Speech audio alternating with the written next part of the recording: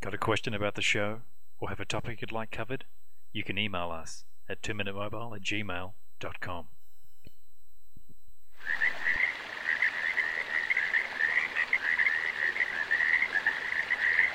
You've designed something wonderful for your hand. Just wonderful.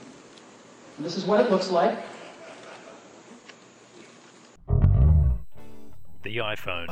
Some have hailed it as the greatest consumer product of the last century because of its ease of use and functionality, but those people obviously don't wear oven mitts. Released in the US on June 29, 2007, the iPhone attracted crowds of Americans. Some camping in front of Apple stores for days to get their hands on this new mobile cellular telephone. He got one, and him. But that was nearly a year ago, and there's still no sign of it in Australia. Websites such as iPhoneAE.com and iPhoneinAustralia.com have kept the hopes of many Australians alive with rumours of its imaginary release date and possible provider.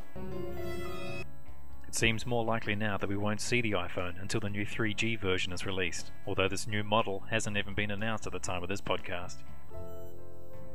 Avid 2-minute mobile watchers will remember that 3G allows for faster downloads of video and other data-rich services, which many fanboys have stated should have been included in the first generation. So, do you want an iPhone? Are you a fanboy?